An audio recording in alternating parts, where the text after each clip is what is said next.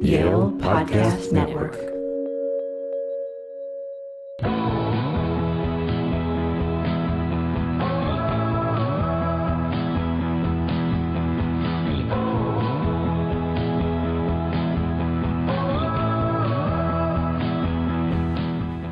From the campus of Yale University, this is To Live in Dialogue in LA. I'm Aaron Tracy. On the pod today, we're bringing you something a little different. There's a great film podcast called Classic Movie Musts, where Max Burrill spends each episode breaking down a different movie, often with a guest. I went on the show recently to talk 12 Angry Men, a movie that just slays me. So smart, so well written and plotted, with deep character study, and works really well as a response to Trump and the times we're living in, even though it came out in 1957. So, we're going to put up that episode for you now. I had a lot of fun doing it, but apologies in advance for my voice. I had a terrible cold. My girlfriend thinks I sounded like Harvey Fierstein. Afterwards, I literally couldn't make a sound, like a cartoon character with laryngitis, which had never happened to me before. Anyway, hope you dig the show. Subscribe to Classic Movie Musts if you do like it. And we'll be back real soon with more episodes of To Live in Dialogue. Coming up, we have Richard Curtis, the writer of Four Weddings and a Funeral and Love Actually, James Patterson, the best-selling author of all time, Dan Pink, another best-selling author who has a lot to say about how writers should organize their schedules, and a bunch more. So, see you soon.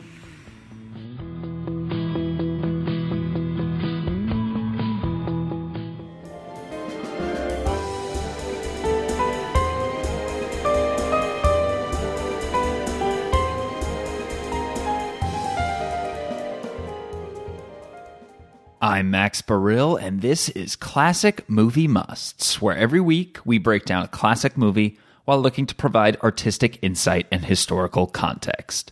At the very least, we'll talk about what makes these movies classics. Classic Movie Musts releases every Friday, ready to complement your weekend movie viewing plans. Classic Movie Musts is supported by listeners like you. If you want to help support the show, first, thank you so much. And second, head on over to patreon.com/classicmoviemusts. Every Patreon subscriber earns cool perks and ways to engage with the show, including the opportunity to vote every month on a movie they'd like to hear discussed on the show. All it takes is $1 per month. A huge thank you to our current Patreon subscribers. You make the show possible. You can read about all our support tiers and their rewards over at patreon.com/classicmoviemusts. Thank you for joining me this week as we discuss Sidney Lumet's 12 Angry Men. In this episode, during our feature presentation, we welcome screenwriter, professor, and podcaster Aaron Tracy to the show to break down 12 Angry Men. But first, let's get into this week's opening credits.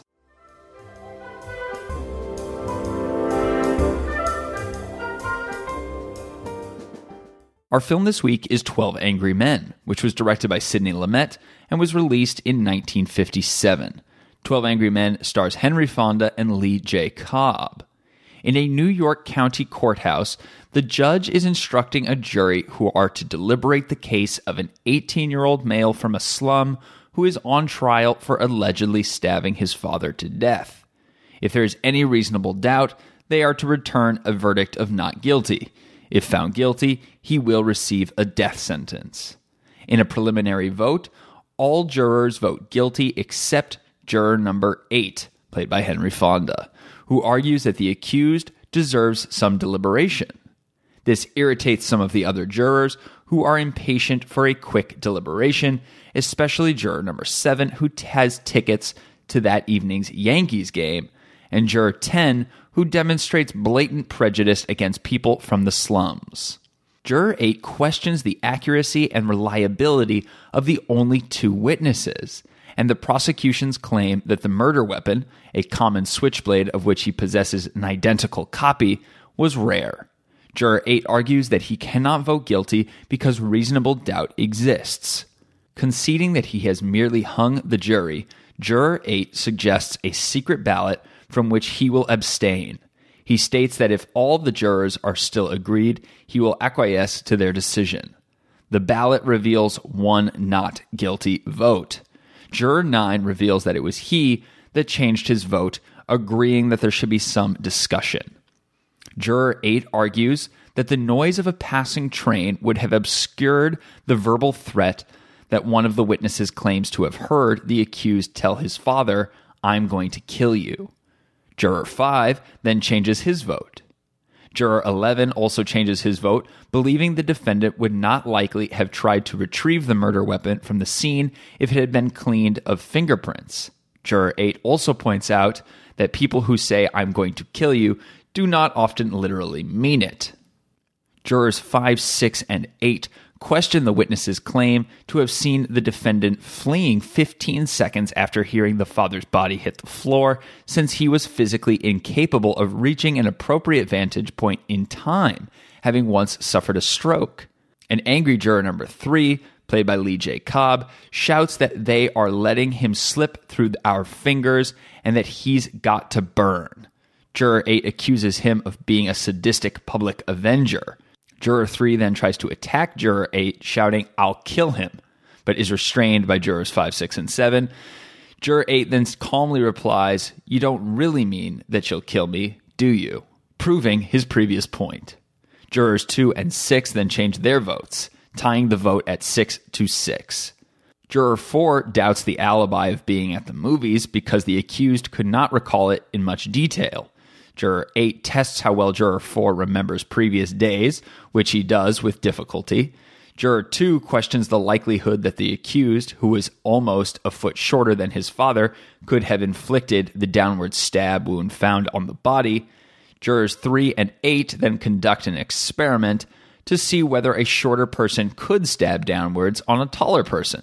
The experiment proves the possibility, but Juror 5, drawing on his experience growing up in a slum, then steps up and demonstrates the correct way to hold and use a switchblade, revealing that anyone skilled with a switchblade, as the boy would be, would always stab underhand at an upwards angle against an opponent who was taller than them, as the grip of stabbing downwards would be too awkward and the act of changing hands too time-consuming. Increasingly impatient, Juror 7 changes his vote to hasten the deliberation, which earns him the ire of the other jurors, especially number 11, for voting frivolously. Still, he insists unconvincingly that he actually thinks the defendant is not guilty. Jurors 12 and 1 then change their votes, leaving only 3 dissenters, Jurors 3, 4, and 10. Juror 10 then vents a torrent of condemnation of slum people, claiming that they are no better than the animals who kill for fun. Most of the others turn their backs to him, with Juror 4 the only one still facing him, telling him, "Sit down and don't open your mouth again." When the remaining guilty voters are pressed to explain themselves, Juror 4 states that despite all the previous evidence, the woman from across the street who saw the killing still stands as solid evidence. Juror 12 then reverts his vote, making it 8-4. Juror 9, seeing Juror 4 rub his nose, which is being irritated by his glasses, realizes that the woman who allegedly saw the murder had impressions on the side of her nose, indicating that she probably wears glasses, but did not wear them in court out of vanity. Other jurors, including Juror 4, confirmed that they saw the same thing. Juror 8 adds that she would not have been wearing her glasses while trying to sleep, and points out that on her own evidence, the attack happened so swiftly that she wouldn't have time to put them on. Jurors 12, 10, and 4 then change their vote to not guilty, leaving only Juror 3. Juror 3 gives a long and increasingly tortured string of arguments, building on earlier remarks that his relationship with his own son is deeply strained, which is ultimately why he wants the accused to be guilty. He finally loses his temper and tears up a photograph of him and his son. Breaking down, sobbing, he mutters, "Not guilty," making the vote unanimous. As the jurors leave, Juror 8 helps the distraught Juror 3 with his coat. Outside, Jurors 8 and 9 exchange names, and all of the jurors descend the courthouse steps to return to their individual lives. 12 Angry Men had a budget of $340,000 and brought in over $2 million at the box office. Adjusted for inflation, it's a budget of roughly $3 million and a box office haul of $18 million. The film was nominated for Academy Awards in the categories of Best Director, Best Picture, and Best Writing of an Adapted Screenplay. It lost in all 3 categories to The Bridge on the River Kwai. Now, let's get into the deliberations because it's time for our feature presentation.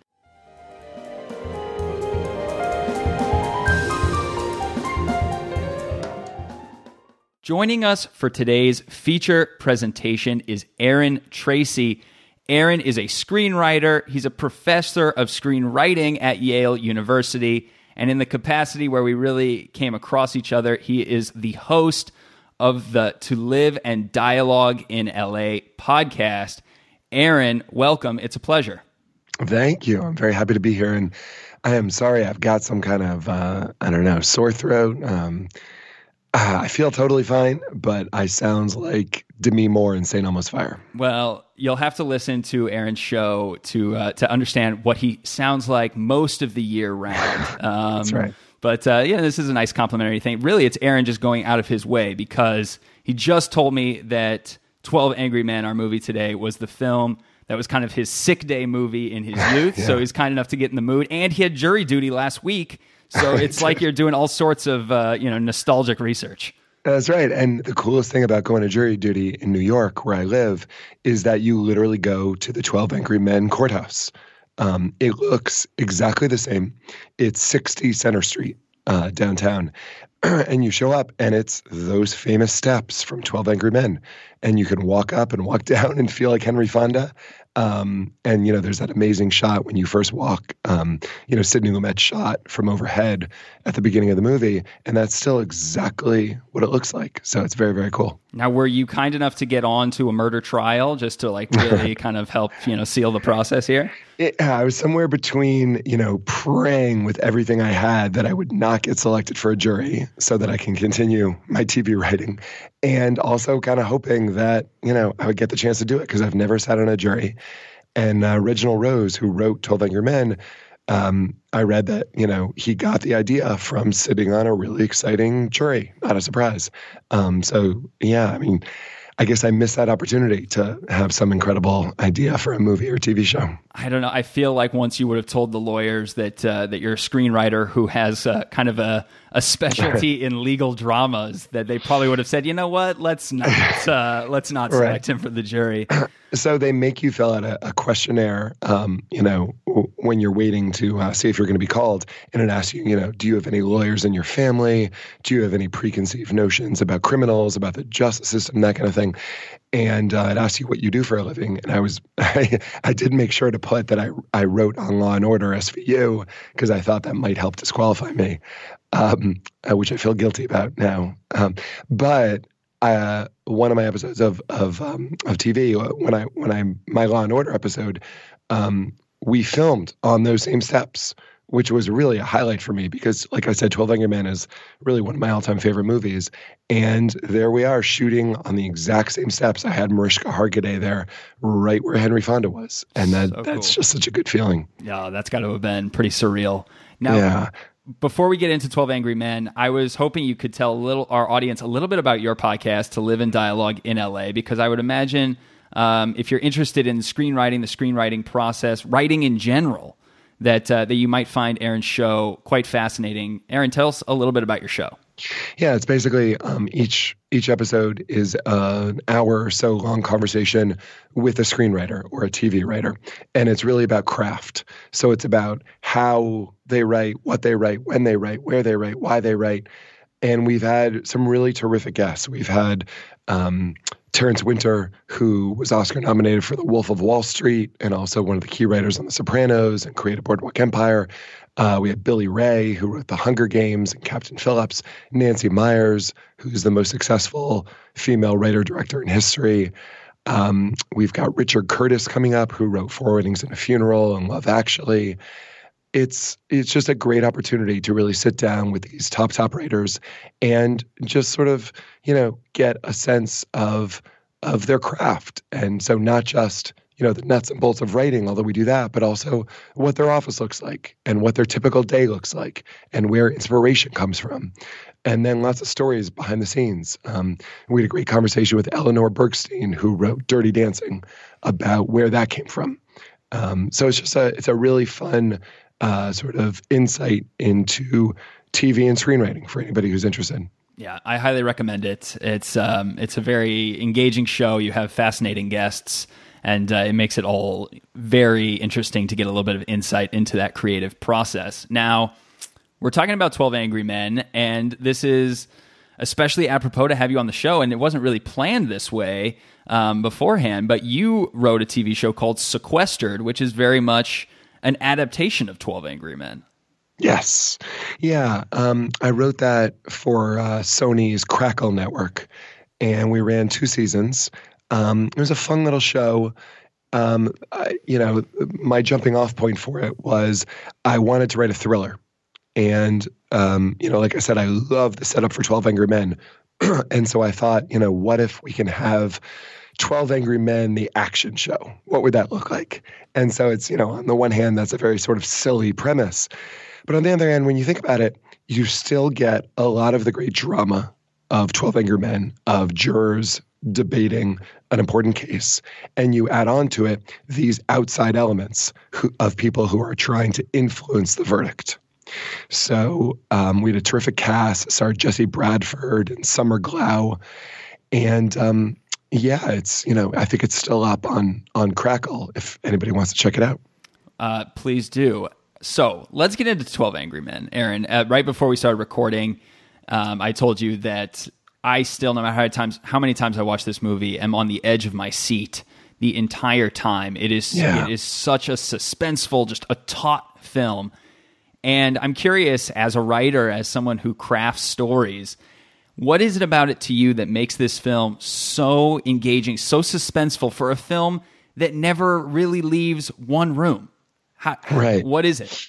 It's so many things. I went to see Aaron Sorkin speak last week, who is just always fantastic when he speaks in public. And he talked a little bit about To Kill a Mockingbird, which he just adapted for Broadway.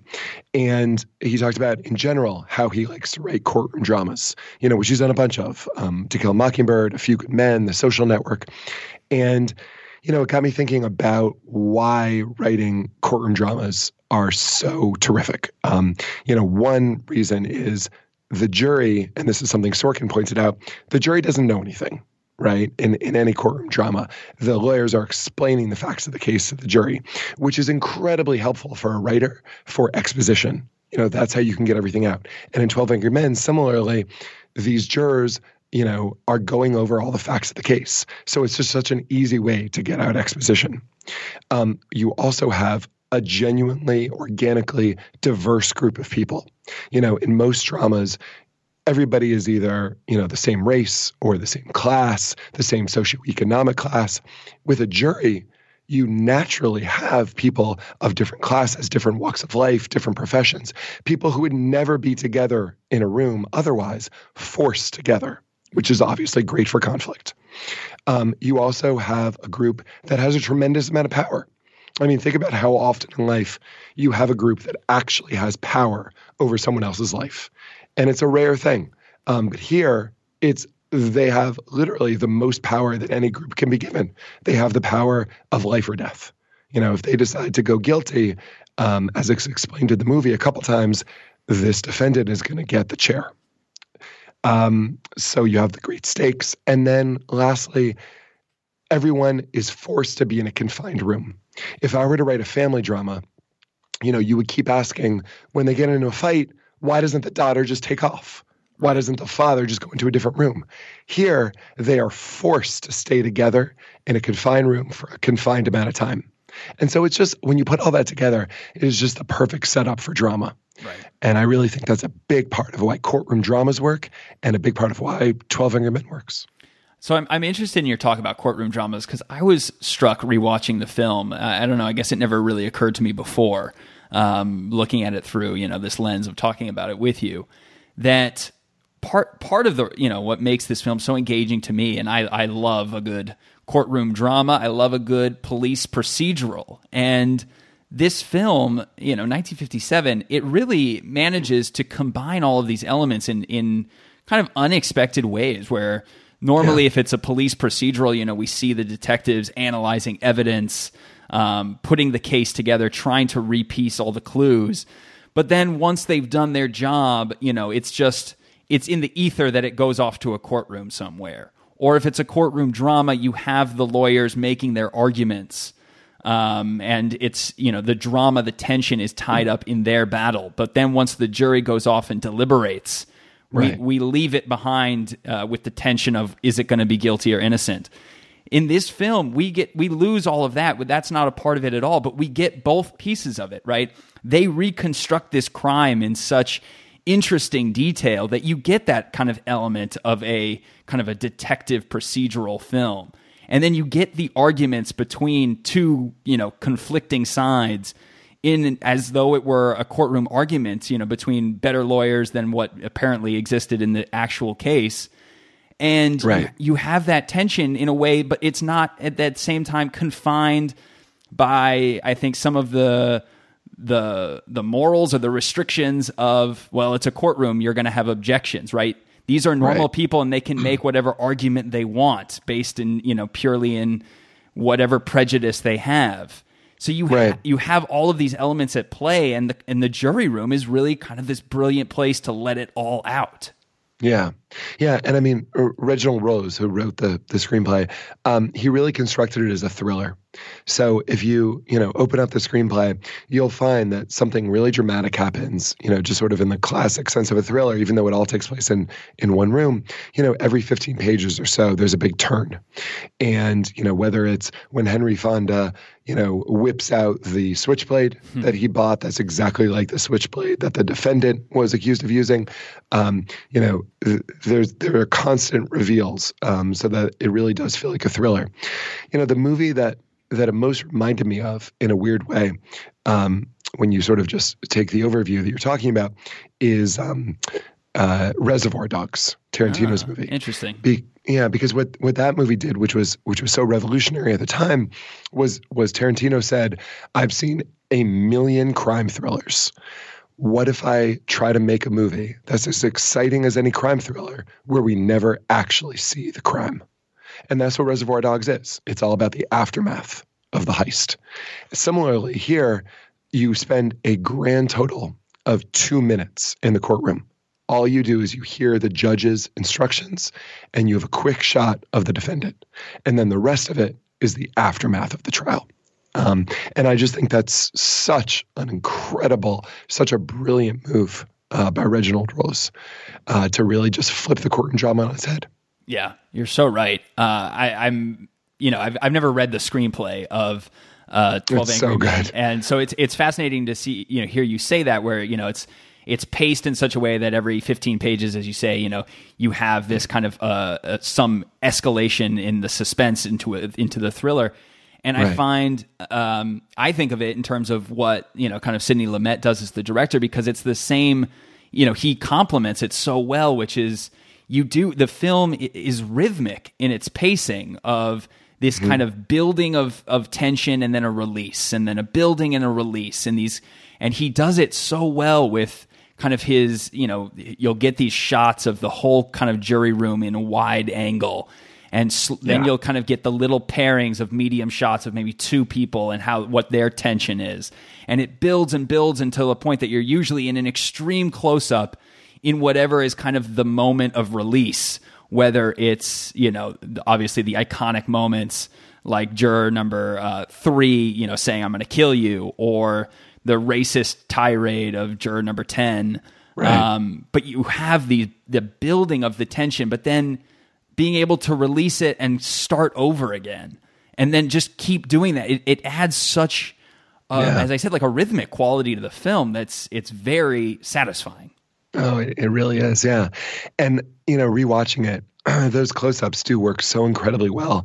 And I think one of the ways that it doesn't feel hokey at all to have all these close-ups is that it's made clear in the script, this is the hottest day of the year in New York. And so all of these close-ups, you are just watching the sweat drip off of these actors, and you can just feel how incredibly uncomfortable they are. You can really feel the heat, which is an incredible trick by Lumet, but it's also right there in the script. Right. Yeah, I mean, that combination of written word and film is fantastic. Yeah, keep going. And I say, I really do feel like it's a thriller, but it's also a character study. Reginald Rose is just a master with character work. So, when I write something, it is pretty hard to write more than, let's say, 4 or 5 characters and have them all be distinct, have them all have unique voices. Here, we have 12 jurors. None of them are even given a name. Right. They're just named jurors 1 through 12. And you literally, if you could just isolate one person's line of dialogue and know who was saying it. That's how unique these characters are. We know most of their professions, but other than that, we know almost nothing. We know a tiny, tiny bit about a couple of their home lives, but he's able to sort of give a sense just simply through their dialogue, all taking place in the present. No flash forwards, no flashbacks, just in the present through what they're saying and how they're communicating with each other. We know a tremendous amount about who they are. Which is just, until you try it, you sort of don't realize how hard that is. I can't even imagine. Yeah. He does a great job of not protecting his characters. I was talking about Aaron Sorkin a little bit before. The West Wing is sort of a famous example of a TV show where every one of the lead characters is a protagonist. None of them are antagonists. Here, you have several antagonists. And, you mentioned the sort of bigoted, hateful speech that one of the jurors goes on.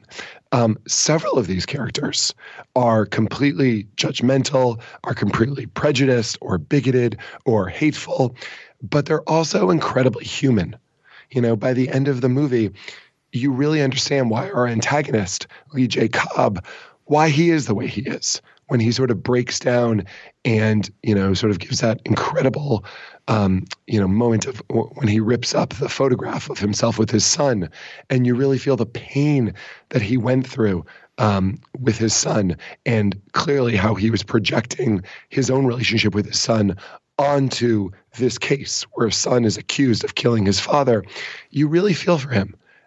Which is just not an easy thing to do. Most movies have their antagonists, unfortunately, be very one-dimensional. Right. And in this case, no one is one-dimensional. I love his transformation as a character, right? We meet him on the first kind of go-around of the table, and he's the character who says, all I care about is the facts. And he takes out his book, and it's like, at 12:10, this happened, 3:10, this happened. He, at the beginning, he, tries to portray himself as I am purely fact driven, and then as you say, the final release of his emotional breakdown at the end, where we really understand this is about his relationship with his son. I'm glad of all the close-ups in this film, the moment when I can't even really imagine as an actor. As you say, this is such a character study film that all of the acting in this film is unbelievable. But that moment, it's a split second of him ripping up that picture in pure anger and immediate regret. Right. It's heartbreaking. It's just like a whisper of him saying no, that he, immediately regrets ripping up that photo. That's really, probably the only vestige really of his relationship with his son left, and he's just destroyed it. It's heartbreaking. Right. And then the moment of him trying to piece it back together, he realizes what he's done, and he tries to put the photo back together, and it's just so heartbreaking. Yeah, you're absolutely right. There's so much in. Obviously, it's such a rich film that you can't help obviously talk. The film foreshadows these things so well. I find the foreshadowing. In any good, I feel like any good kind of mystery, right, where you plant the seeds for the audience to kind of get there hopefully a second before even the film, so that they feel really great about themselves. Early on, Lee J. Cobb has that speech where he talks about, I got a son, and I was going to, make sure that he became a man. When he was 9 years old, he ran away from a fight, and I almost threw up. I was so embarrassed. Right. So I made a man out of him. And that you almost, you wonder if that's going to go anywhere, because it might just be Reginald's way of just elucidating his character. But of course, we find out that it is the most central fact about him. And since he's our lone holdout in the end, it becomes the most central fact of the movie. Yeah, you're absolutely right. And what I find is also very interesting about this film is, thematically, actually, how it transforms Cobb's character throughout the film into, kind of the metaphorical or symbolic son. I mean, here he is, the tortured father, and throughout the film, right? I mean, I think of the mock stabbing scene where right. he has to physically make himself smaller than Henry Fonda's character and take the role of the son killing the father. Right. And then, so here he is as he's kind of miniaturized himself before the man he's arguing against, taking the role of the son. And then, you have the breakdown at the end, the way kind of Henry Fonda's character helps him put on his jacket. I mean, like there's, to me, a very interesting father-son dynamic between these two characters in this film about this hatred that's fueled in the father-son dynamic. That's interesting. I had never thought about that before. That is interesting. I mean, what I just kept thinking about is, the way that, this case is mirroring his life, which makes sense. Whenever one of Reginald's points, I think, I feel funny calling him Reginald. I'm going to call him Rose. One of Rose's points, I think, is that, whenever any of us are in a group dynamic, we can't help but bring our own personal baggage with us. Right. The reason that the sort of antagonists in this movie are antagonists is because they're bringing their prejudices with them, their closed-mindedness. And so, in this case, Lee J. Cobb is bringing, his relationship with his son to this. So if Lee J. Cobb is forced to vote not guilty in this case, then he sort of lets the boy get away with what he's done, what he believes he's done to his father. And of course, in that case, that means that Lee J. Cobb sort of metaphorically is letting his own son off the hook for the pain that he caused him. And that's just so brilliantly done. It doesn't hit you over the head with it. It lets you sort of work that out for yourself.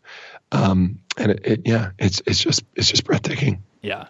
Now, for fear of, making it all about Henry Fonda and Cobb's character, I mean, the other characters in this film obviously are so pivotal. I mean, you can almost go around the table and spend lengthy amounts of time discussing what each character brings. But I find interesting, kind of the dualities and the juxtapositions between these characters, which, kind of provide this, I mean, very rich, both a rich room of characters, which we've talked about, but as well as kind of dealing with the themes of the film. I love the kind of contrast between juror number 7, our baseball attending fan who's just desperate to get out of the room.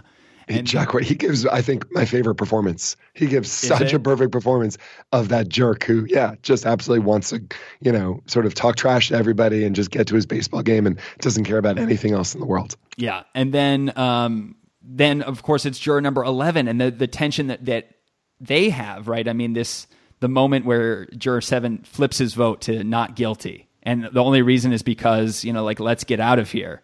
And the contrast, and then you really start to get to the themes of kind of democracy and the role of the jury room and this responsibility we have. I mean, that's such a poignant moment. It's perhaps maybe where the film gets most heavy-handed as well. The speech of kind of the importance of democracy, and we have this Eastern European character who obviously has lived through other forms of government, kind of singing its praises. But the tension there is palpable. It is. I don't know. Did you rewatch the movie before this? Of course. Yeah. So I rewatched it this morning on the train up to New Haven and was absolutely shocked at the contemporary relevance. It's just, as you said, this movie's from 1957, but this very much felt like it was written in response to Donald Trump.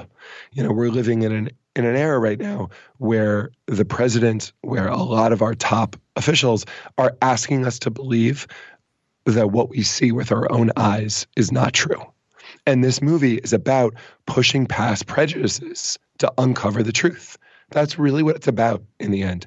The Lee J. Cobb character, the other Ed Begley's character, it's about forcing them to see beyond this Puerto Rican defendant who grew up in a slum and actually examine the facts of the case. And it absolutely could be written, next year in response to Trump. Yeah, that's an excellent point. And obviously, in part, what makes this film so timeless is it kind of cuts to the core of our our moral leanings, our ideologies, and all of these things. You mentioned, that this is a film about getting to the facts.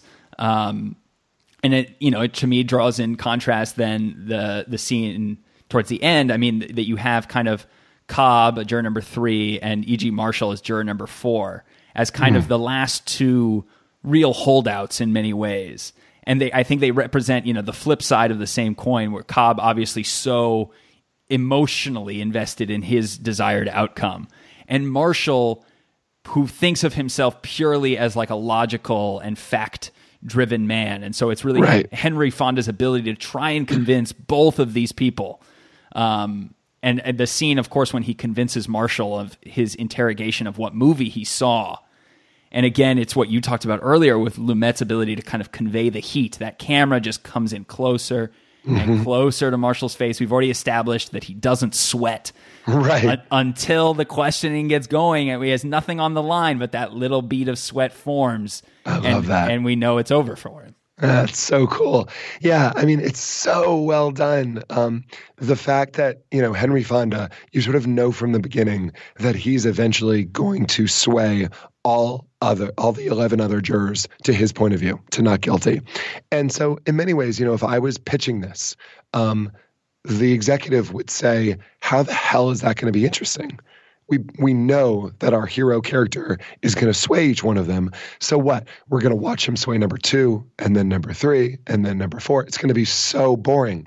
But Rose's brilliance, in part, is that he comes up with a completely different way to sway each juror. Right. So, as you say, with Marshall, who's just, he's painted as this guy who, is sort of not swayed by emotion. He's very matter of fact.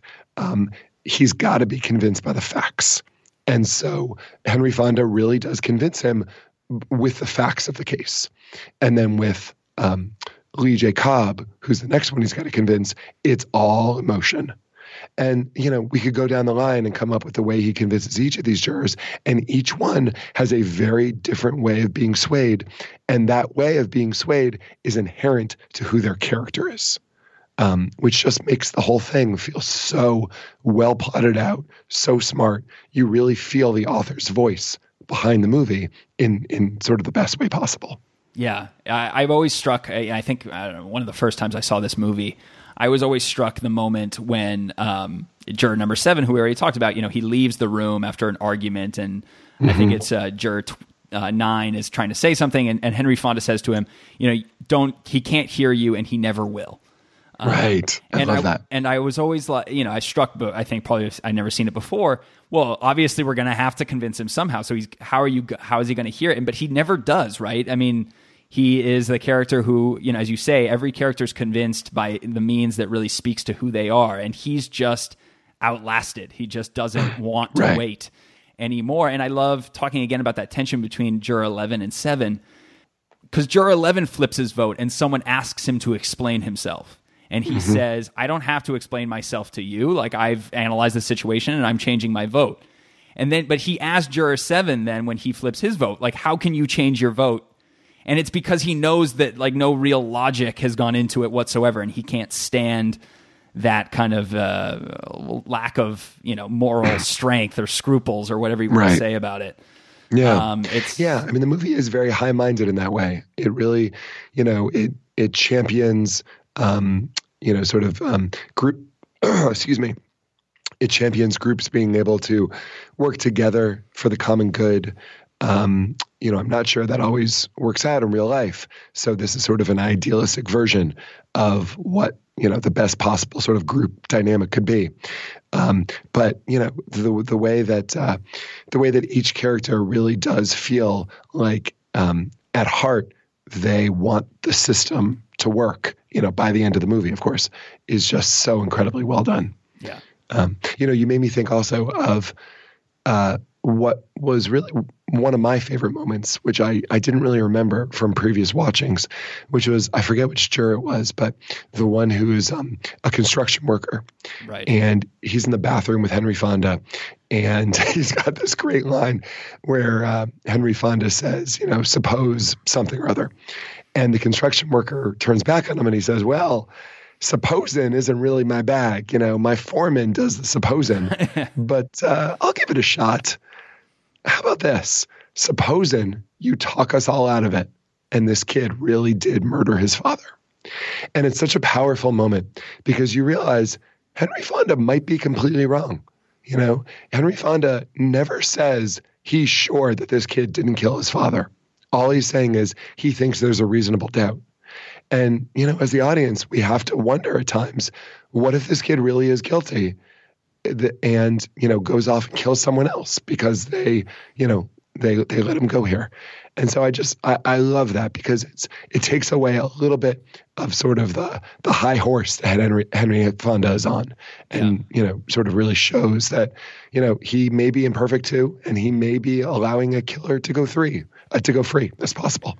Yeah, it's a line that cuts right to your heart. Obviously, like anyone watching is like, well, yeah, we immediately kind of align ourselves with Henry Fonda, being, right. He's the hero, that you don't necessarily take a moment to stop and say, well, yeah, what if the guy is guilty? I find it interesting that particular scene, it happens,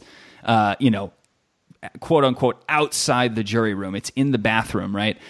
And I think I don't know, that line trips me up because to me it cuts to a question, and I think Henry Fonda, obviously, he accepts that that's a possibility, but his ability to move on and the fact that it's never really raised per se in the battle that ensues is that, right, that we need to prove that he's guilty. We don't need to prove that he's innocent.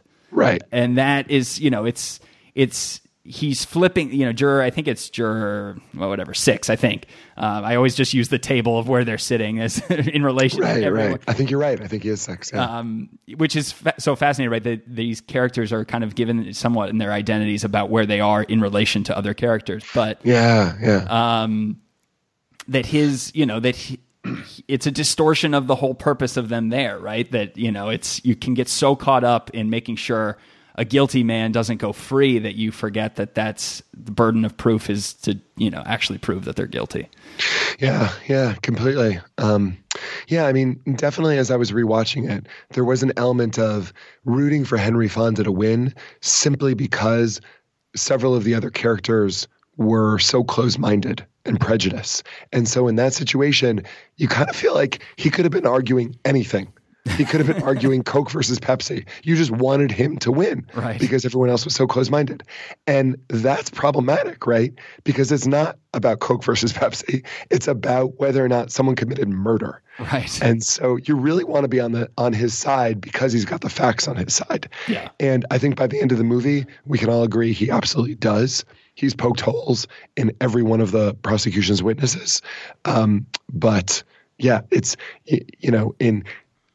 in the way that this movie is a metaphor for how all groups work together, I think it's just something to be careful of, that you never want to lose sight of the fact that it's very easy to root for an underdog, the man who's out there standing all by himself.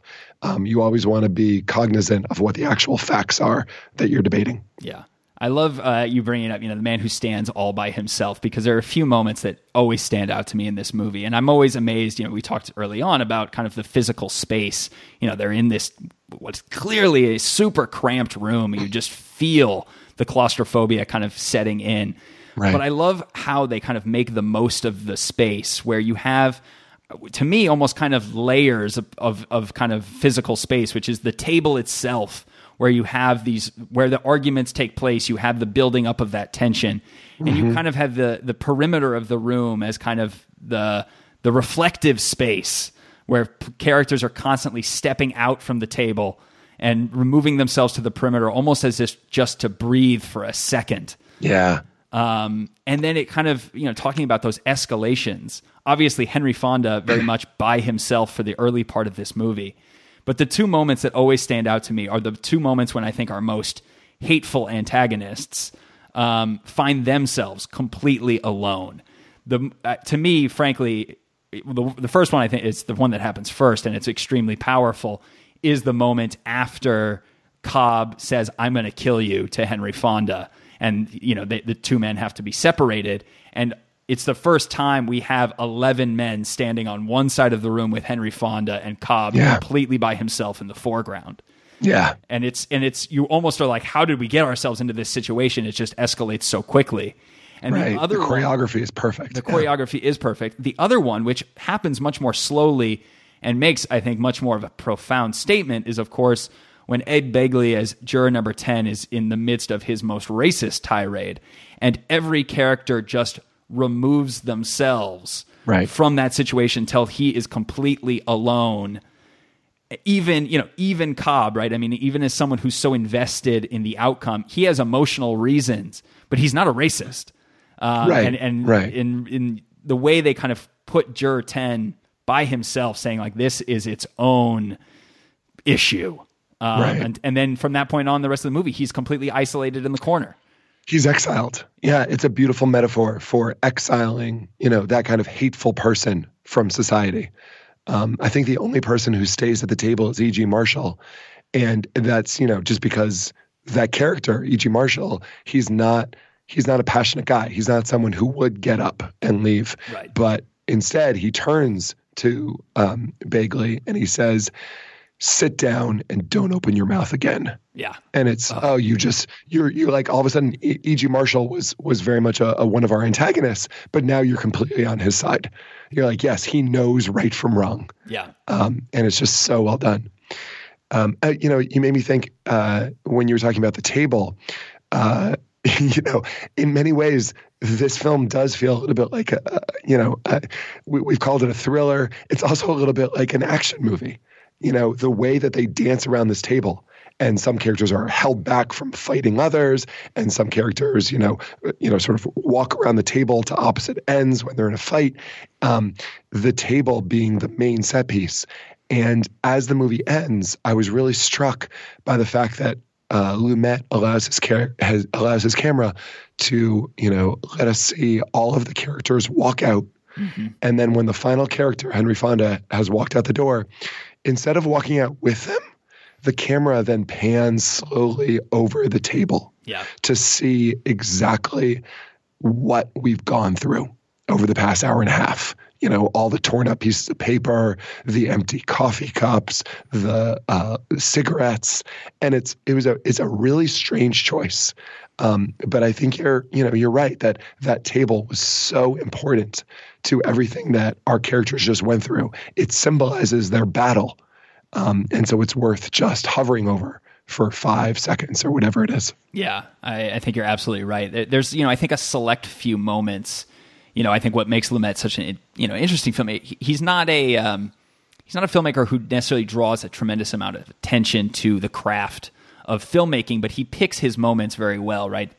As you say, it's a very poetic pan across the table as kind of the battlefield is left after the, and there's just a select few moments. I mean, there's obviously the moments of kind of those extreme close-ups and the building of that tension, but there's those few moments where he kind of really emphasizes the mood of the scene. And I think there's the few that jump out to me are after, in one of the moments of release, after one of the big moments of tension, I forget which one it is, but all of a sudden that room is very dark and you feel the mood of that room being very dark.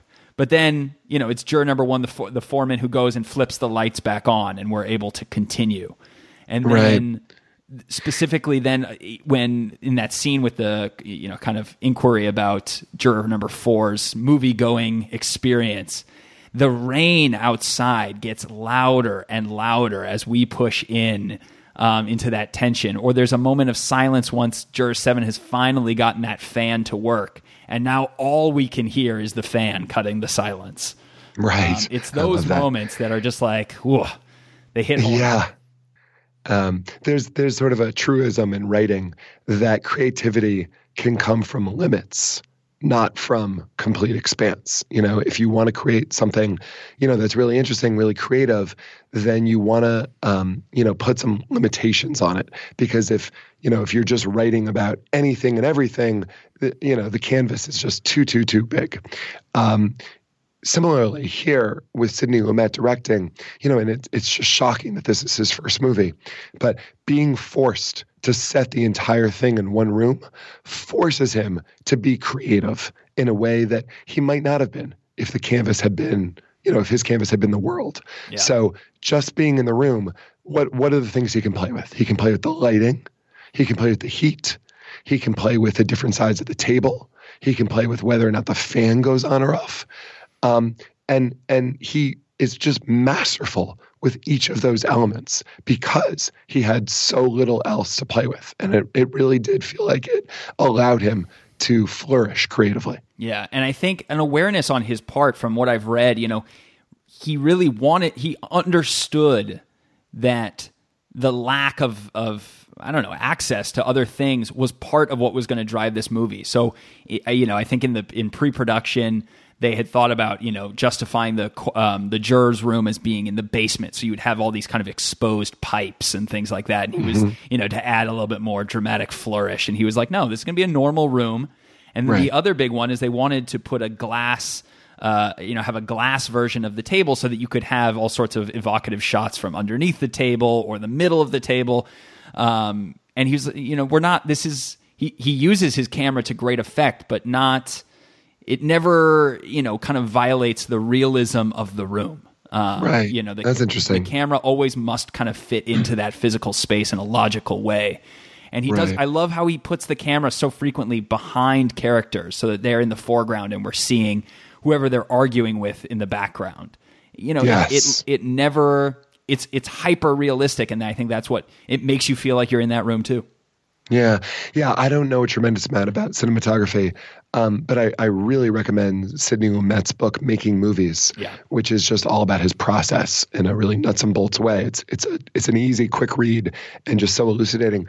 But some, DPs that I've worked with talk about this movie with such reverence because the choices that Lumet makes, along with his cinematographer, just as you're saying about who's in the foreground and who's in the background, and I believe most shots in the second half of the movie are shot from under.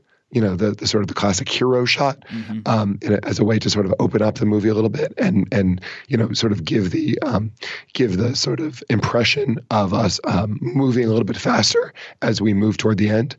It's just so brilliantly done. Now, I want to get your thoughts on one last thing. I feel like we've covered a lot of the major thrust of this movie, but I'm increasingly interested by juror number 12, our ad agency man.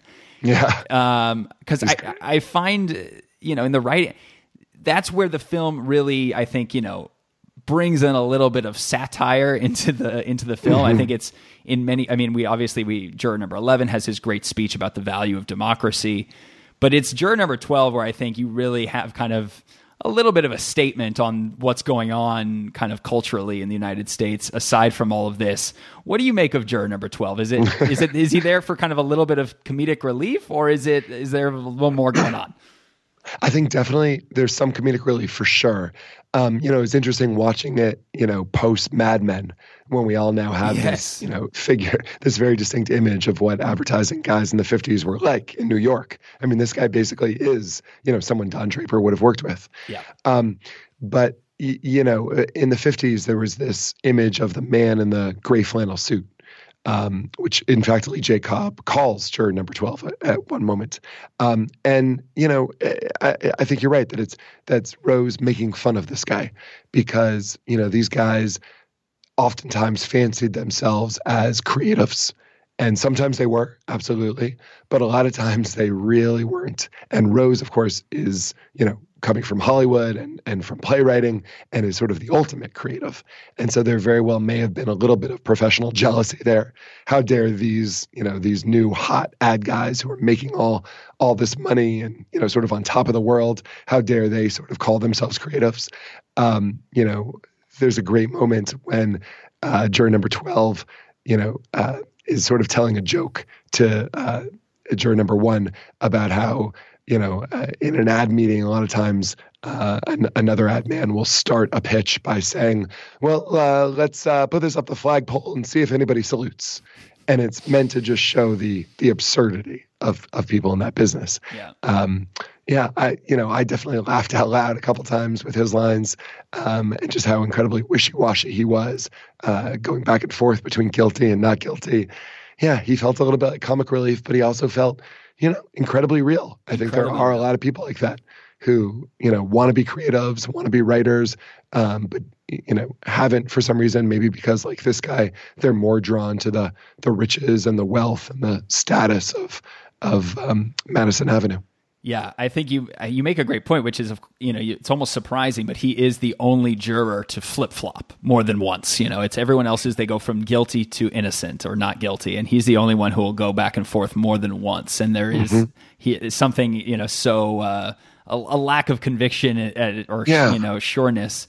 There's no substance to him, just like the classic version of the man in the gray flannel suit, the ad man. Yeah. Just no substance, all flash. Yeah, I mean, it makes me laugh every time as you say that line about saluting. If anyone will give it a salute, and of course he's so pleased with himself when he tells that story. That's part of it. And of course he's saying it like, oh, I always get a kick out of when other ad guys do this kind of silly thing, and then of course later in the movie he does it himself. With like, let's put this out on the stoop and see if the cat licks it up.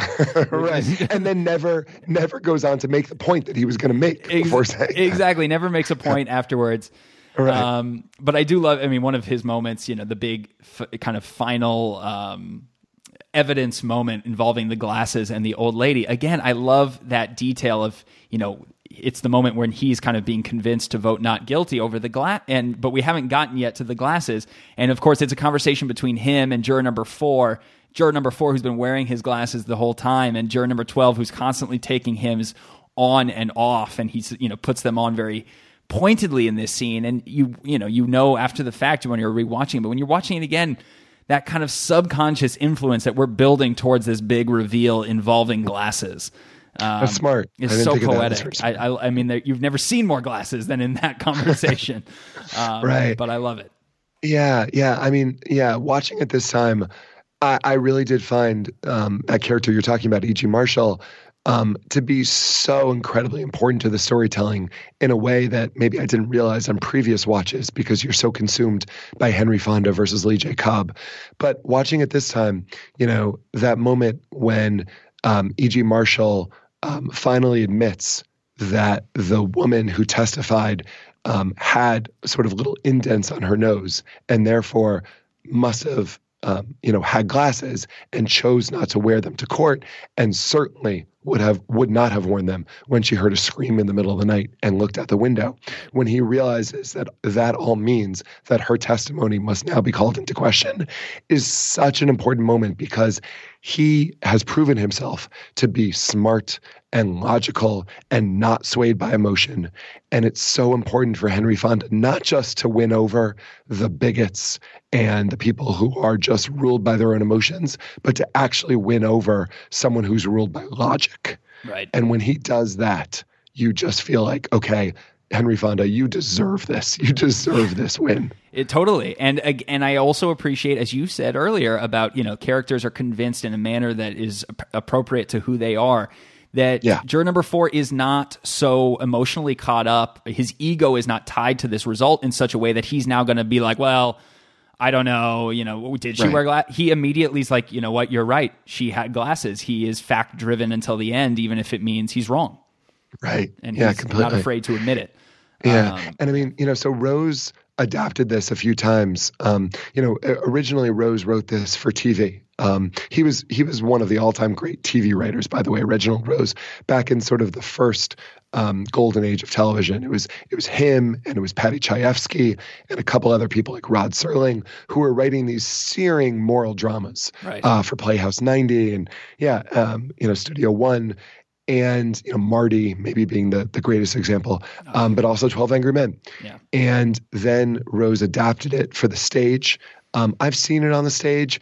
It doesn't, to me anyway, it doesn't have the same impact, partly because Lumet's camera is so important to this story. The confinement of the room, when you see it on a big Broadway stage, it has too much room to breathe. Mm-hmm. You really need this to be, in a confined area. Yeah.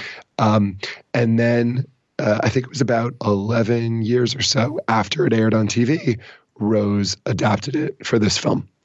And it's, that's a very rare thing and a very exciting thing for a writer to have written something that can work in so many different forms that he's asked to adapt into so many different forms. I believe he got the Emmy for the TV show and got nominated for an Oscar for the movie. Yeah. I mean, that's such a rare, incredible thing.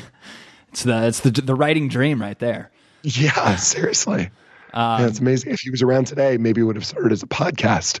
But like, there are no other forms that it can really go into. 12 Angry Men, the true crime podcast. I think that would be very, yeah, that would be very I'd big. listen to that. Who wouldn't? And then it brings us, there's something so poetic in the ending of this film, finally leaving that room. And I don't know if it's just, the being trained by Hollywood all these years, but when Henry Fonda and Sweeney at the end, jurors 8 and 9, say goodbye to each other. They finally, say their names. As you said, they've been nameless this entire time. Yeah. You almost want them to be like, well, do you want to get a cup of coffee, or like, you almost feel like there's a friendship brewing here. But no, like, they just go their separate ways, and that is what this whole process is, right? And it just hits it home so hard at the end, where it's just like 12 people who couldn't have less in common come together with the biggest responsibility, and then with in theory, no personal investment in it, and then they just go their separate ways. And to me, it's such a good release at the end. I couldn't agree more. I think that's exactly right. It's interesting that Rose picked those two characters to introduce themselves to each other at the end on the courthouse steps. They were very much the first compatriots in the room. The old man was the first one to come to Henry Fonda's side and vote not guilty. And I think you're right. I think the reason that they introduce themselves and give their names, and as far as I can tell, there's no greater significance to the names they give. It's not like it suddenly reveals their ethnicity, or it suddenly reveals something that we didn't know before. It's more just it forces the audience to become aware of the fact that these people were just sitting in a room for all this time, battling it out. I mean, just like an epic battle for the ages, literally deciding the life or death of someone else, and they didn't even know each other's names. Right. It's just such a beautiful thing. Oh, man. I love this movie. I'm glad that it was on your list of films that you were excited to talk about, because as soon as I saw it, I was like, all right, we got to do this. And by the way, if you're out there and you're interested in acquiring it, I watched this film on Criterion. They've got Blu-ray of it, Criterion, and it looks fantastic. Oh, cool. It's also, I watched it. It's on Amazon Prime right now. So even better. Amazon Prime, don't spend the money. Watch it for free. I mean, free as long as you subscribe. I'm still getting your money. But Aaron, it's been such a pleasure talking about it. This was really fun. I hope people check out your show, To Live in Dialogue in LA, because it was your episode on Paul Attanasio. It was such a great interview. I found it absolutely fascinating. Great. So I thank you for coming on the show. Yeah, no, this was incredibly fun. Let's do it again. Yes, please.